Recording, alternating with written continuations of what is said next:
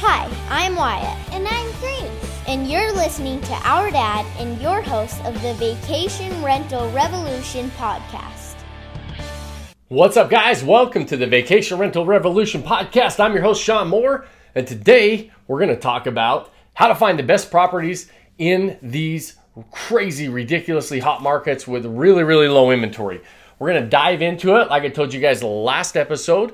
We're going to dive in at the top of these episodes and answer some questions that have come in online. And every week, I'm going to go in and start these episodes. And actually, we only had one episode that came in on Instagram this week, and we're going to address it. And it goes and kind of segues right into what I want to talk to you guys about today, which is going to be how to really dive in and find some properties, some off-market properties in these really hot markets with really low inventory, so that we can get into this game and really take advantage of these markets that are the demand that's so high for short-term rentals, and really start to add some assets to our portfolio and really maximize those assets for the long term. So let's dive in to our questions. And so today's question came from Jason off of Instagram, and Jason had some questions about finding the right location. He said he's kind of spinning his wheels. It's difficult when he starts to look at all these different locations, all these different options of how to find the right location to really maximize his investment and his ROI on these properties. And so, Jason, what I really want to tell you, and you guys have, that anybody that's listened to me for any length of time at all, you've heard me talk about when we're selecting these locations, first and foremost, we don't overcomplicate it. We don't want to overcomplicate it. We really start with, if you had to ask or answer the question of where would you like to own a vacation home, and you had to tell me that answer, where would that be? And start there. Start looking in those markets, and we'll quickly analyze and decide if that market makes sense. We'll look at the profitability, the investability, all these different things, but I can promise you there are hundreds and hundreds and hundreds of markets across the U.S. and you take into the world international properties, and the location pool is even larger, and you're going to find that there are great markets everywhere. And here's one thing that I can promise you, Jason, there are really good properties in locations that may not be as desirable, and there are really bad properties in those locations, and there are really good properties in some of the top markets that people would say are the best vacation rental markets in the US, and there are really bad properties. So the more important thing is to invest in an area that you're interested in, and then understand how to peel back the layers of that onion into where, so you know what makes a profitable vacation rental. That's way more important than trying to identify the investability, or so what a lot of people call a good location or a bad location. Everybody wants to talk about where the best locations are. And if you go into these publications, they're gonna try to tell you, okay, here's our list of our top 10 vacation rental markets. Here's our list of top 150 vacation rental markets. You'll find those lists all over the place. And it's not that they're bad locations. They're all probably really good locations, but this is a very location agnostic type of an investment. The location is largely irrelevant when it comes to a profitable property. What's more relevant is really understanding what makes a profitable property in that location. What are the profit drivers? What are the average nightly rates? What are the occupancies? What's the seasonality look like? What can I do to stand out in these crowded markets? How do I make this property profitable? How do I rise to the top? What is the difference between the average properties and the top properties? And how does the property I'm looking at compare to in that range? What do the comps look like for me? What kind of upside, what improvement opportunities are there on the property? All these different questions are way more important to understand than the actual location. And so what I really, and I sometimes feel like, that people are a little disappointed in that answer. But the truth of the matter is, it's what people need to hear. It's the answer that people need to hear over and over again is you need to understand the process to become a profitable or to own a profitable vacation rental. What are you going to do to maximize this asset? And it's way more fun to own properties in areas that you're interested in. And so start with the market that you're interested in. Start with asking that question of saying, if I said, hey, Jason, where do you want to own a vacation home? Regardless of anything else, forget about everything else. where would you like to own a vacation home? And let's start with those markets, and we'll look into those markets and see if they make sense. Really, the markets that struggle to make sense are the really popular kind of Class A resort towns, right? There's big demand, like the Aspen, Colorado, Park City, Utah, Miami Beach, Newport Beach, some of these really expensive vacation towns, because the acquisition price is so high versus the revenue that they still make good investments, and the demand is there. The profitability for somebody in the long term is probably there, but a lot of times those properties negative cash flow. So a lot of times the difference between the acquisition and the revenue that a property generates in those particular markets, it struggles to pay for itself. And so if you're looking at the return on your investment and the cash on cash returns, sometimes those markets struggle a little bit, but outside of those markets, and there's still good properties in those markets, you have to look a little bit differently at those markets, and we have to look at a few different things in those markets so that we can say, okay, we need to find those properties that revenue gap between the acquisition and the revenue that a property generates on an annual basis. That gap is a little bit closer, and they exist in those markets, but we're looking at it a little bit differently. So again, even in those markets, it's still important to understand all of those other layers of what makes a profitable property in any given market, right? And so start with the areas that you're interested in, and then really start to educate yourself on the process. Really start to educate yourself on the market, what those profit drivers are, what the seasons look like, how much does the nightly rate fluctuate during those seasons, and what is this? What is the profit potential and the difference between the top properties and the average properties? There's always a gap, and the gap is usually wider than most people think. And so, what does your potential look like on the property that you're buying? What kind of upside are we looking at? Like all those different things. And so you're really going to start to dive in and educate yourself on the market once you select a location. But it's so important right now. I talk to people all the time that don't really commit to a market. And if I could give you any advice with these markets, that the inventory is so low, and it might seem opposite of what you think. Sometimes we think, okay, the inventory is really low in these 3 or 4 different markets that I'm in and I'm interested in. And so I'm going to kind of dabble in all 3 of them. I can promise you, unless something just kind of falls in your lap, that it's going to be difficult to find and identify a property unless you're fully committed to that area, that specific location. Because there are things you're going to need to do to set yourself up to find those deals and be the first one to hear about those deals. You're going to be competing with a lot of different buyers. And that leads me into kind of what this episode of what I wanted to talk to you guys about on this episode. So Jason, it's a great question, really timely question for what we're going to talk about today is, what are we going to do to set ourselves apart? And what are we going to do to see these properties, maybe off-market properties? How are we looking at deals in these markets that if a property comes on, it's gobbled up, before you have a second to even think about it? And so really what that comes down to, guys, it's one word. And it's one thing that we're going to do, and you have to be committed to the market like I talked about before. And you're committed to the market by doing a few things.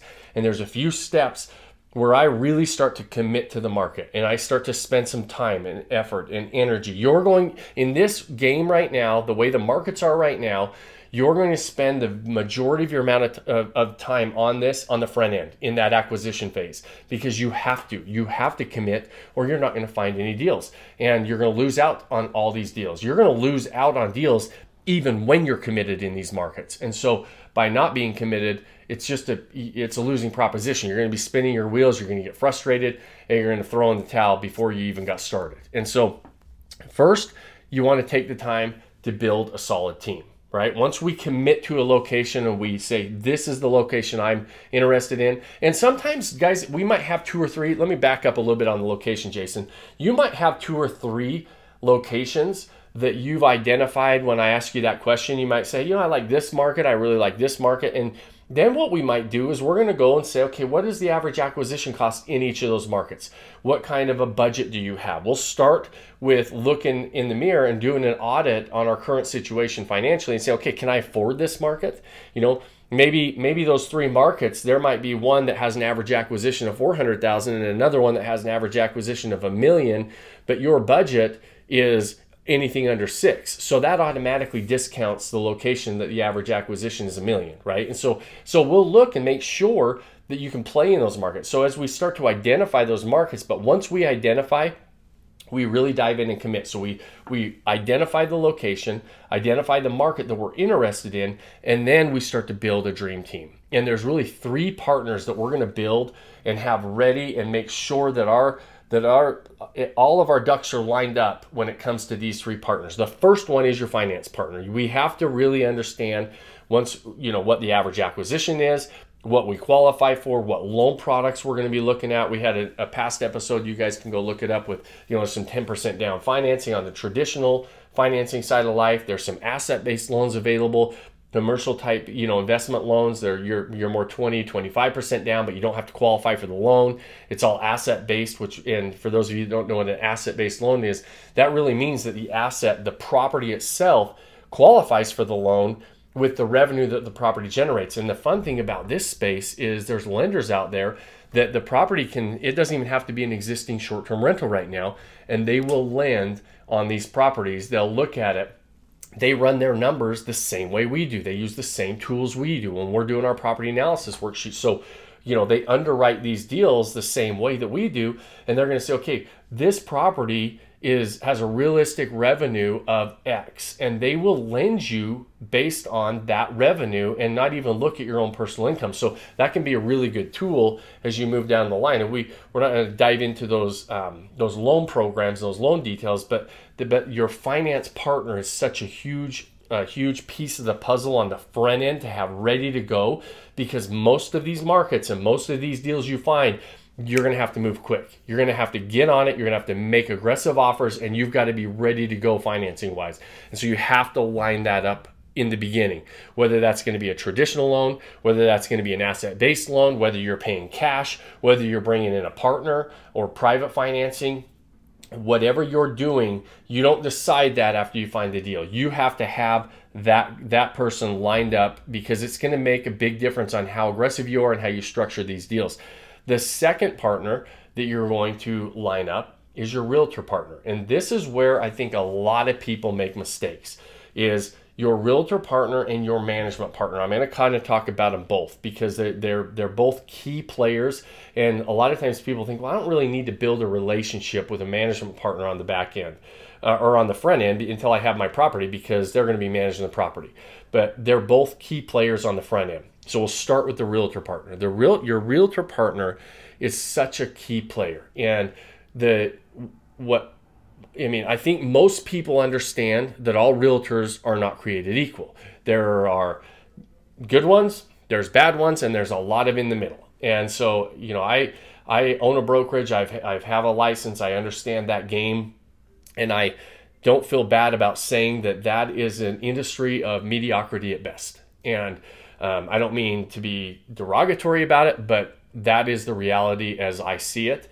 However, the difference between those top agents in the markets that you're going into are going to be worth their weight in gold. They're going to be really key players on your dream team, and you have to just don't go on Zillow and just call the listing agent and try to deal with the listing agent on a deal. That you think maybe that's a benefit to you right now. But these listing agents, when they get a property, that property has multiple offers the minute they have it. And so they're not interested in a lot of times they don't take you as serious as a buyer if you're not working with a professional, because what they do is they say, they know that a serious buyer typically has a really good team around them.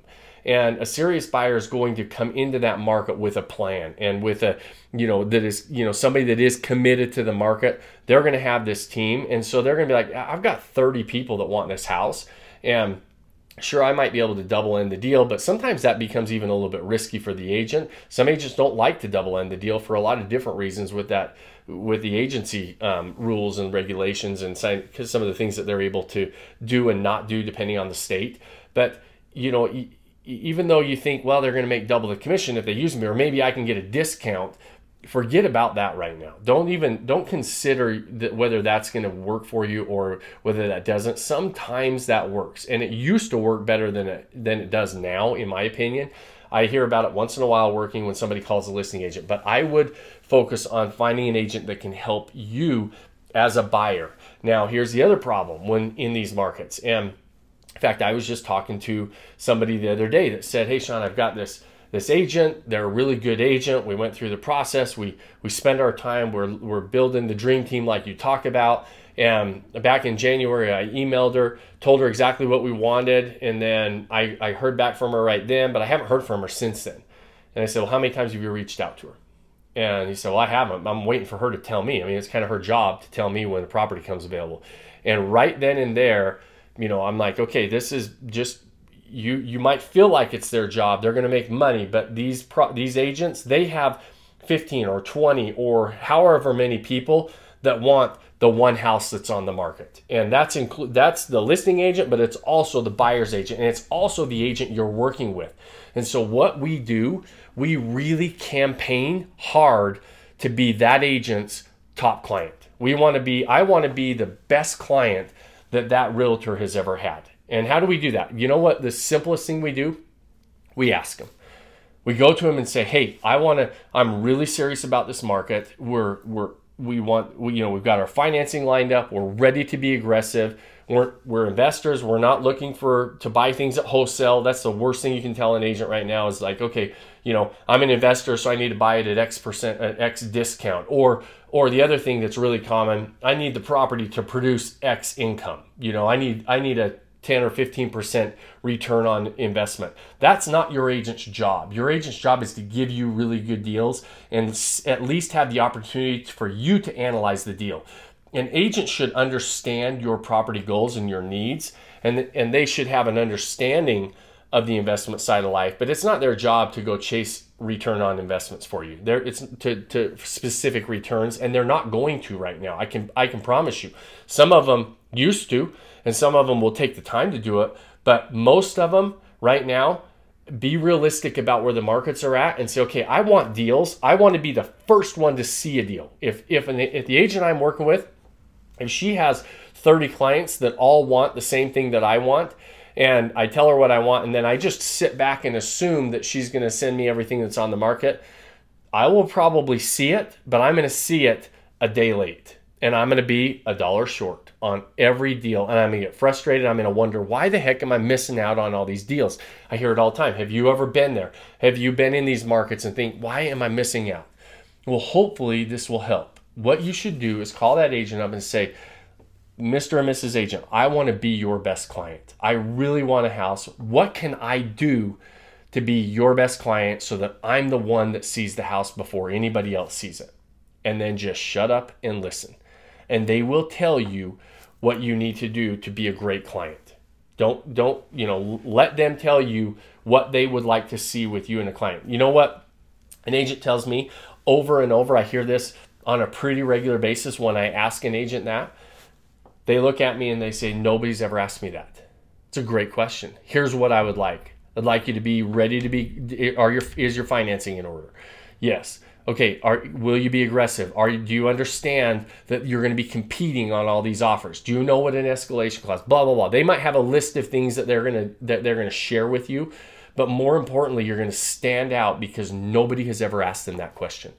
And so go ask them, "What can I do to be your best client?" And that question alone will put more deals in front of you. You'll see off-market deals. You'll see the pocket listings. You'll see deals that they're going to show other people, but you're going to see them first. And in this game right now, seeing the deal before somebody else will put you light years ahead and put you in a position to win more often than not. And so ask that question. But you can only do that if you're going to commit to them.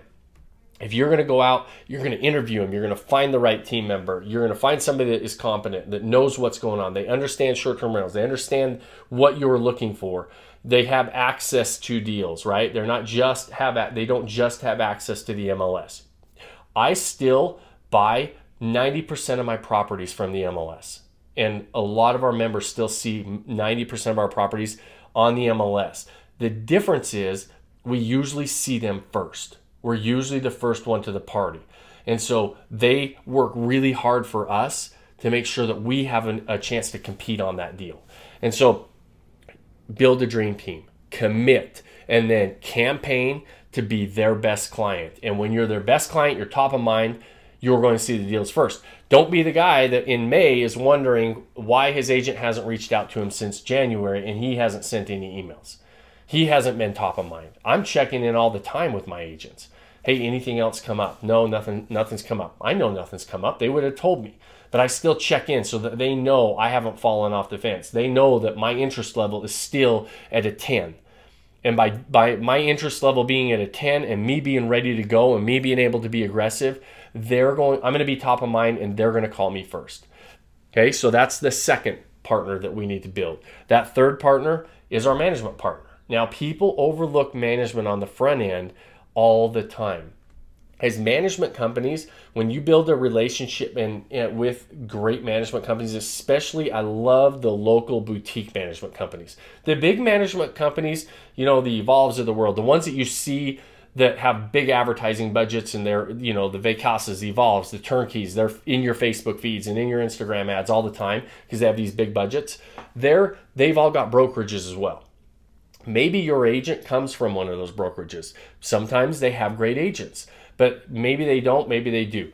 I like those local boutique management companies that do a really good job with the type of properties that I'm buying. If I'm buying a luxury property, I'm going to make sure the local boutique management company has luxury properties and they do a good job. So we go through our process, our interview process to select the right management company. Just like realtors, management companies are not created equal.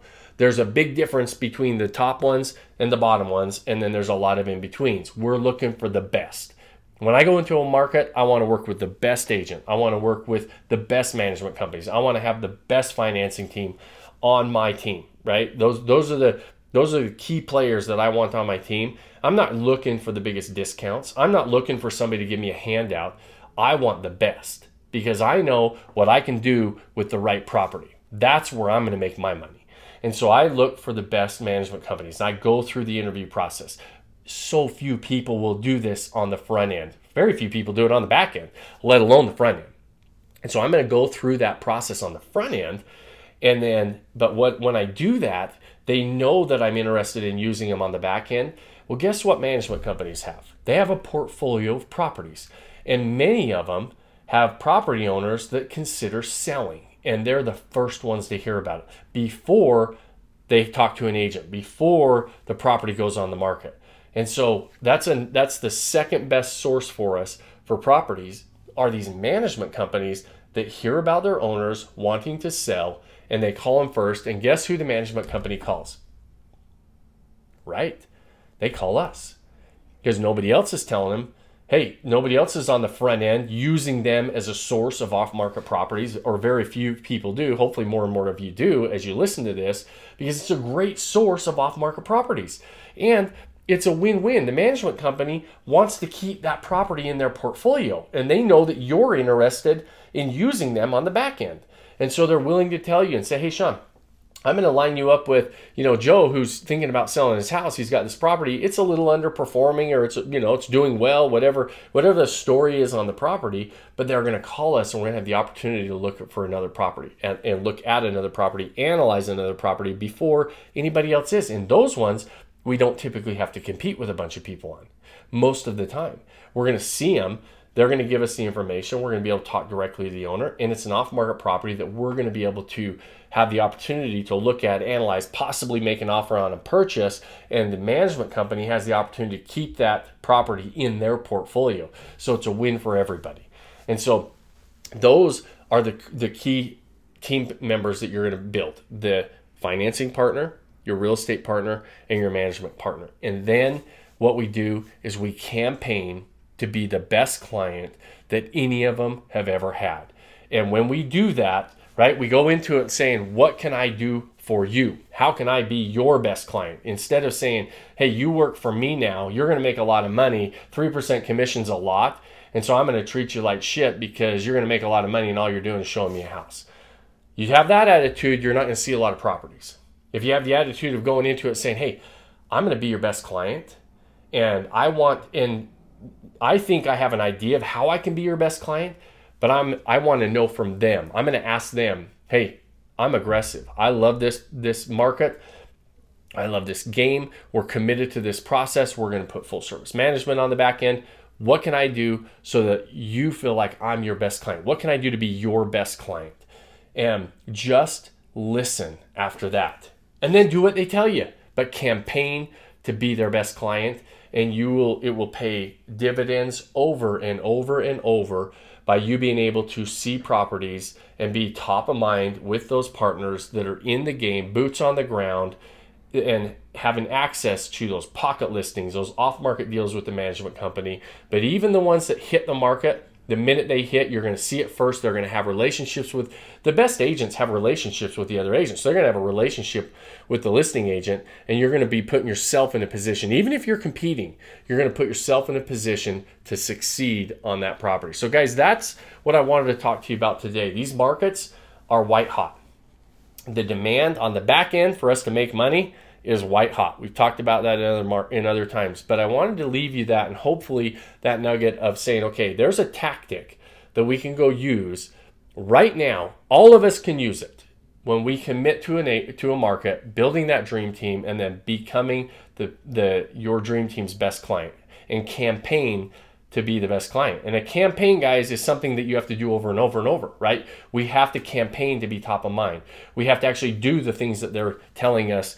Okay, I would appreciate this, and this is what I'm looking for from you, Sean. And so I'm going to go do and deliver what they're asking me. And so guys, that's all I've got today. I hope that was helpful. Get out there. We're being super aggressive. We're helping some of our clients right now in that acquisition phase, and it's super fun. Lots of fun things happening on the back end once we get these properties, but it's important that we actually have the opportunity to get the properties and see the properties. And some of these things that we talked about today will help you and put you in a position to take advantage of those opportunities. So guys, that's all. Go make it a great day. If you have questions, go on Instagram at @RealSeanMoore. Last time I said at @RealSeanMoore.com. I realized after I listened to that episode, there's no .com on Instagram. It's just at @RealSeanMoore. And then go leave us a message, leave us a comment. Ask us those questions. We're gonna actually start doing a really fun thing in a free Facebook group where we're going to start doing a Q&A, a weekly Q&A for all of you guys on top of this podcast. And so if you got any value, go share this episode. We really, really appreciate it. Believe it or not, reviews and shares really help us build our audience and get this message out to other people who would find it helpful. And so go leave us a review. You can also leave questions on those podcasts. We look at those and try to pull those off as well. So guys, I actually just got some exciting news while we were on the podcast. Actually, my phone just beeped and I got my negative COVID test back. We're heading to Hawaii on Friday. And so, I'm recording this Wednesday afternoon. So in 2 days, I'm going to be on the plane to Hawaii and going to be trading in some pine trees for some palm trees. And so I'm super excited. We'll be on the beach in Hawaii and probably will miss a week of the podcast unless I decide I've tried to do some of those remote episodes. You guys have heard me talk about that, and they don't always turn out as well as I would hope. And so we'll probably take the week off, but we'll be back the same time, same place the following week. And so guys, go make it a great week. Hopefully that's helpful. Go share the episode if you got some information out of it. Go leave us a review and then post your questions on Instagram at @RealSeanMoore, and we'll plan on seeing you on the next episode. Thanks for joining us on this episode of the Vacation Rental Revolution podcast. Share this with other people you think need to hear about it. And don't forget to subscribe and leave us a review. Hey Grace, is there a website? Yes! For more amazing content and expert advice, visit Vodacy.com. Thanks for listening, and we'll see you on the next episode.